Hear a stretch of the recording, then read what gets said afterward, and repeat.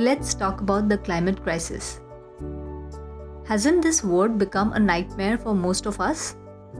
Especially if we are one of those countless people who are being impacted by it directly.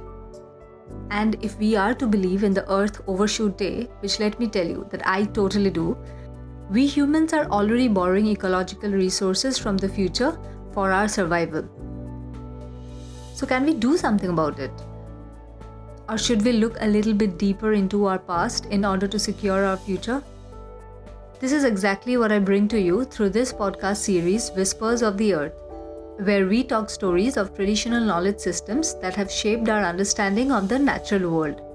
I, your host Pooja Chaudhary, will speak to communities, conservationists and experts from around the globe who will help us reconnect with the natural world and will also tell us how best we can preserve our disappearing traditional knowledge systems in order to address the climate crisis.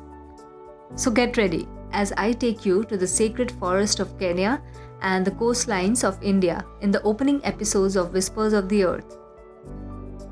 Stay tuned as episodes drop on Spotify soon.